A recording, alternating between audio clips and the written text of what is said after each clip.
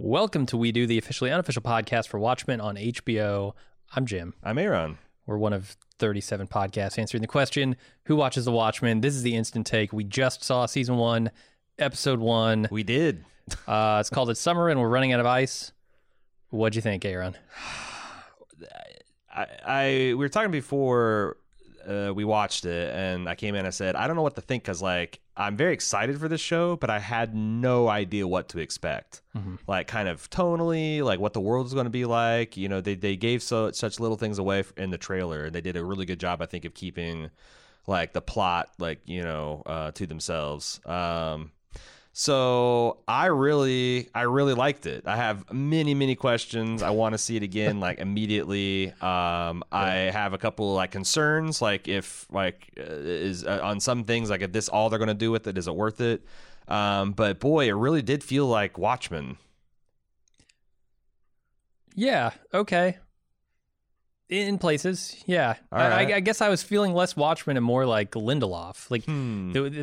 The mysteries, the squids falling from the sky is Lindelof as fuck. It's just, what the fuck did I just see? And they've got the whole systems to take care of them. Yeah, you can tell he's building. This is supposed to be a mystery. We're supposed to be questioning what is happening here. Yeah, and they refer to things that have clearly happened in the past and the people in the show are familiar with. White Knight is a thing. I assume that's some kind of 7th Cavalry attack from beforehand. Yeah. There's a lot of things the box we see, which was super interesting, and Lindelof as fuck too. Are you talking about the pod? Or the pod, yeah. The pod, yeah. It felt very Blade Runner, that android test you give to somebody. Because I was the whole time I'm like, is this supposed to make him crack? Is this a Clockwork Orange thing? But I guess it's just more of some kind of physiological response test. Yeah. I do think it's interesting because the only thing I can kind of think of to criticize is I hope they're doing something more with what they're doing with their social commentary than just our world, but opposite. Mm-hmm. In our world, poor black or poor white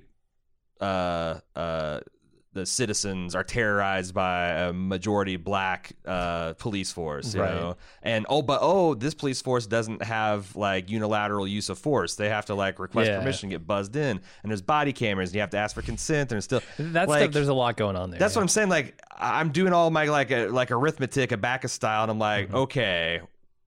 It's all very cool, but I also can think it can be it could be very shallow. Yeah. If this is all they're going to do with it. There's the other thing I guess is different is that you've got the poor white community is not taking this laying down. Mm-hmm. They're really fucking geared up. That scene where the one guy gave cover with a 50 caliber machine gun while the other two were getting out of the plane. That cow scene is amazing. Yeah, and it just kept on getting crazier because there's again a lot of questions I have. The Archie ship. I don't know if that's actually Archie. If every police department's got one because the way we've got up armored MRAPs and shit. Uh-huh. But I was why can't Archie keep up with this Cessna? Mm-hmm. And why do we have? I know this thing's got a fucking minigun. Why is it using the close up flamethrower? I don't know if that actually makes sense. And Don, this covered 3 episodes worth of events. Didn't you feel? Yeah, there was a lot going on. Yeah. I mean, they're setting up the entire world. I think we're supposed to feel that way. Yeah. It's a fictionalized, historically altered, modern day tale, which is fucking weird, but.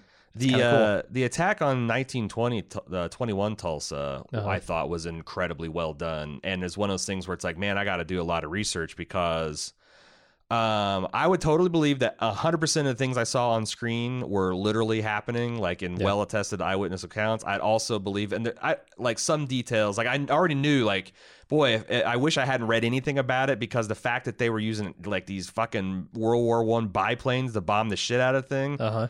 But you got the kid who it turns out is actually going to be Hood of Justice, growing up and watching these silent movies, and then when he went outside, it was the inversion of the silent movie. He had this the black heroic sheriff that's doing justice, and then you go outside and there's these guys on the street playing this piano, this exciting silent movie music, and I'm is this an artistic license just to kind of show that this is like a funhouse version of the movie? Like here, black guy's going to be right. He's going to be just, and not here on the streets that's getting, you're getting brutally repressed and killed. Or is that an embellishment? Because like shit, that piano thing just for whatever reason kind of blew my mind. Like that someone would do that in these circumstances. But of course people would. Yeah.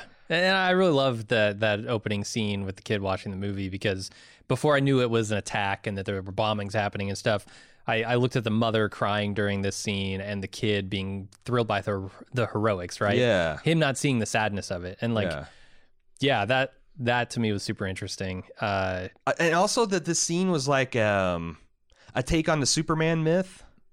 Like, Superman's, he was destined for greatness. His parents loaded him in his little capsule and sent him away from a world that's being destroyed. Gotcha. Yeah. And he crash lands out in this field alone. Now, I don't know what they're doing with the baby. They're like, oh, you thought this was the youngest person you would have to worry about here? Yeah, no, here's your baby. And I don't know if like one of the reveals is going to be Hooded Justice was actually the boy, the baby that was raised by the older boy to be like this fucking crime fighting superhero.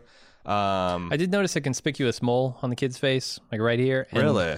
Lou Gossett also has that. There you go. Oh, so not the so I wonder who the baby's going to be. I don't know. Maybe it won't turn out to be significant. I bet it tracks back to Angela King's character.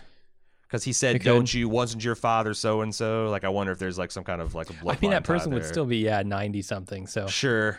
Yeah. Definitely you'd have to go, wasn't your great grandfather, But yeah, that first, like the thing never really, there's a couple points where it slows down. Like, there's that really kind of heartwarming, but I'm not sure what to think about in retrospect scene of Don Johnson serenading the little kids with his like Oklahoma show tunes. And like, that's kind of a nice, relaxing character building, but the whole time there's that fucking ticking noise in the background to remind you something's going to happen. And then he straight up says to Regina King, "Tick tock, tick tock." Right. Like, he's bad. He's an evil guy, right? And well, they lingered over that shot of like in his bedroom of him sitting on his daddy's knee, and his daddy. I mean, I don't know what a racist looks like, but a lot of times they look like that guy in a photograph. Yeah, and I know I got a bad feeling when I saw that photo too. The other thing about it though is this guy's not wearing a mask, and I kept thinking, how is he not fucking dead? Like, if all the cops and all the villains are wearing masks, and anybody who isn't and is trying to enforce the law is killed, how is this guy surviving? It kind of makes sense if the bad guys are, he's officially on the good guys team, but he's working with the bad guys, and you wonder like how many of his men, like of his inner circle, or might be in on this. Yeah. But there's also I have a lot of questions. Yeah, and also they want to answer them for me, right? They kill them right away. It's and also this society does seem pretty horrifying because, obviously a vigilante can just come and kick your door down and take you and throw you in without any just kind call it of terrorism, like, and it's all above board. Yeah. There's like, I'm like, ooh boy, this would be again like similar to Our World but opposite. I'm sure there's going to be, because they're talking about red furations, and you mentioned in the preview podcast that like one of the genesis of this of the TV series is Lindelof reading the Ta-Nehisi Coates case for reparations. Yeah, and so they call it red furations, red furations, or of course whatever. they would. It's actually pretty fucking catchy. It's like Obamacare. It sounds like something a would little hard stick. to say. Yeah, yeah. It is red furations. Adrian Veidt declared dead in a newspaper article. Oh yeah. So did they really rope a dopus with Jeremy Irons? Because he's playing a very supremely weird guy, but then halfway he tried to fake an alien attack. Yeah, he could probably try and fake his own death. True, and perhaps a little more successfully, since he's not trying to start a war with it, or maybe I guess prevent a war with it. So like, I thought he was playing a supremely weird dude, and I think he still is, but like. Halfway through the performance, I realized that his butler and maid servant are actually robots. They gotta be. So some of his interactions with them were less weird in retrospect. I think when I finally realized it was when he he cut the cake and there was something wrong with it. Like they didn't even know how to bake shit, or I'm like, oh, you guys are robots. So it could be that he's transferred his body or his mind into a different body. But why would you cast Jeremy Irons? He looks like a old man Ozymandias. Yeah. But I don't know that he's a robot, but I don't even know how I feel about robots rubbing ointment on my inner thighs. I don't know that that's good for them. The fact that he was completely casual about the nudity, and I'm like, he's just objectifying these people. Oh, they're robots. Okay. But still, okay. Yeah. They're pretty damn sentient looking robots to me. No, we need Westworld robots to come in here and like school these robots on like, hey, let me catch you up in the next 30 years of your life if you don't stop this master shit right the fuck now.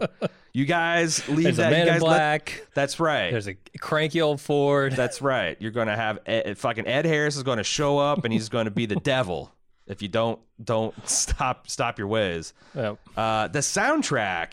Yeah. Holy Trent shit. Trent Reznor is doing up all the action scenes right. All the tension with that synth line is amazing. Got a lot of like Knight Rider vibes when Sister Knight sort of mounted up on her black horse. I don't know if they're going for that vibe. It's like a muscle car or like a Fast and Furious version of Knight Rider.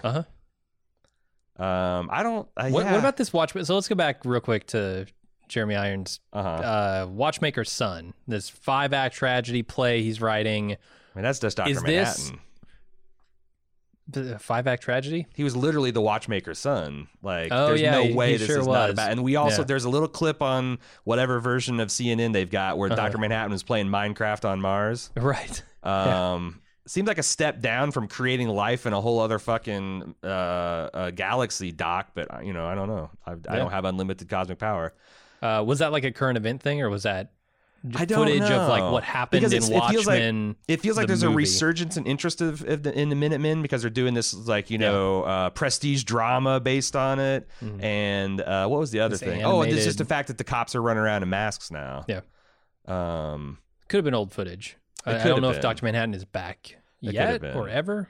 I also learned how to efficiently separate egg yolks from the whites with common household products. Yeah. That's a cool trick. I learned some things about cooking. I thought there's some really amazing and inventive dissolves. Like some people, I can tell that's probably going to polarize people. There's going to be some people say it's too on the nose, but like the overhead shot of the family dinner table looking like the clock face. I really like the dissolve from the wet pavement into the epic landscape that fake Osmandius maybe lives in. Jeremy Irons. Yeah. Jeremy Osmandius. There was, I guess you're right. Now that I'm thinking about it, this was Watchmen as fuck. Yeah. Because like Regina King, when she's doing those egg yolks, puts them in the shape of a smiley face on this clear plate that you see through. And the badge with the blood drops on it. Yep. So you're right. They're leaning heavy into the Watchmen. They sure are. Yeah, I'm there. I don't have a whole lot on just this first one. What do you think the plan is? Let's call it here. What do you think the 7th Cavalry is doing with these old school lithium batteries? It sounds like they're trying to make a cancer bomb. Cancer bomb? You think the Chief's got it? Like that's like that shit was frightening. I remember when I was a little kid reading like Popular Science and like there was like these doomsday weapon episode. It's like the neutron bomb is as destructive as atomic bomb, but it leaves buildings behind, just kills people. Like that shit's terrifying. That's why everyone like chemical, biological, radio, like it's the fear of that outstrips like even its destructive ability. It's a terror weapon. Yeah. So I could see him doing that, but it also wouldn't surprise me if they're doing some Adrian Veidt shit. Like they're building some kind of what the shit was the thing that blinded Manhattan. Intrinsic field projections or neutrino bombardments like tachyons or something. Turns on, you take synthetic lithium and you add some Pabst Blue Ribbon. Yeah. And you put it through a whiskey still. Intrinsic field generated. I feel like that's somehow offensive, but I don't really know why. It's offensive to beings with unlimited cosmic power. I think. It sure is. It's just at how shitty it is. Yeah. Yeah, but I'm on board with the captain or the chief having been dirty. Having been on that team. So for him to say cancer bomb, if it turns out to be cancer bomb, he's sloppy. Well, maybe he is, or he's supremely confident. One of because that's the thing is like I don't think his wife was in on the plot because she's like, hey, it's dangerous out there. Send one of your dudes, and I thought he was going to, but then when he got on alone, I'm like, well, this is really stupid. But it plays right like he just knows he's not in any danger. And then we found out like old hooded justice apparently is taking credit. That weird interaction where he's like, comes up to her obviously closed, never going to open bakery. That's a little sloppy too. If you're really afraid about your secret identity blown, bake some cupcakes. Yeah. Hire someone to bake some cupcakes. And also, like, Sister Knight and the red guy. Yeah. The red, they're still cops, right? Like, they're on the book and have a budget and have laws that they kind of sort. Like, I wonder what the difference. They're in all the meetings with the other cops who are voting on the. But what's the difference between Sister Knight and just Joe Blow patrol guy that wears a mask? Like, do they have like less? Like, I don't. It seems like there's no way the guy has to get consent to record your image at a traffic stop. Can just grab you and throw you in a trunk without, any kind of. Probably a little more extrajudicial than the regular cops. Right. But also that panda guy concept, I think he's the guy that, like, does all the weapons authorizations and stuff. Like, I wonder if they're suggesting that some of that stuff is just rubber stamped too. Although he was not rubber stamping Panda shit. is a fucking he's really believes the limits of police power and force projection. I feel like he's almost put in place by another part of the government or something. Like, because nobody likes him, right? Nobody likes Panda. He's like super internal affairs. Only, he's like an internal, like, go ask mom for permission affairs. Right. That probably is annoying if you're a police officer. Yeah. What else we want to talk about? There's probably a lot of questions that the audience has. I think there's probably a lot of questions that the audience has, Jim. I mean, I have a few, so... We didn't really talk about the squid scene, but we'll get to it after that. I mean, I thought it was interesting, like, Looking Glass, the guy with the shiny mask, one of the things he asks is, like, do you believe interdimensional rifts are a government conspiracy? Yeah. Mm-hmm. Like, there's already people there, like we talked about in our preview review, that people are figuring out that, like, it's the cranks and the weirdos and the malcontents, but there is this, like, truth out there movement, and they're actually right about the interdimensional squids. Total put on. What's making them rain to, like, because in the comic book, that's like a genetic, it's not like a robot or a pure Hollywood prop. There's, like, genetic engineering in that. Is this something that they're still doing to sell the riffs, or is it like a little bit of, like, Rick and Morty shit got out in the wild and I haven't read all of the comics, so one of the bioengineered squids fucked a real squid, and now we got squid storms. This comic that make you really think weird. Angry squid thoughts. This comic sounds strange. Yeah. Who thought this was a good idea? What kind of tires do you sell for squid season? Got to get those steel belted all squid seasonal tires. I loved seeing that they had a squid street cleaner. They'd have to. Like so good. You had the question of the night: how the fuck do you drive? And they're showed as, like, liquid snot. Yeah, it's gelatinous. Like, like driving on a fucking street of Vaseline. It's not going to work. Yeah. You need chains. You got to have those all-season squid tires. Okay, so here's how this is going to work. Squid-shaped treads in your tires. And they have those, like, slow-mo 3-dimensional, like, showing how this particular tread whips the water away. It's like they show the squids being squeezed through the squid-shaped passages in the tires. Oh, I love it.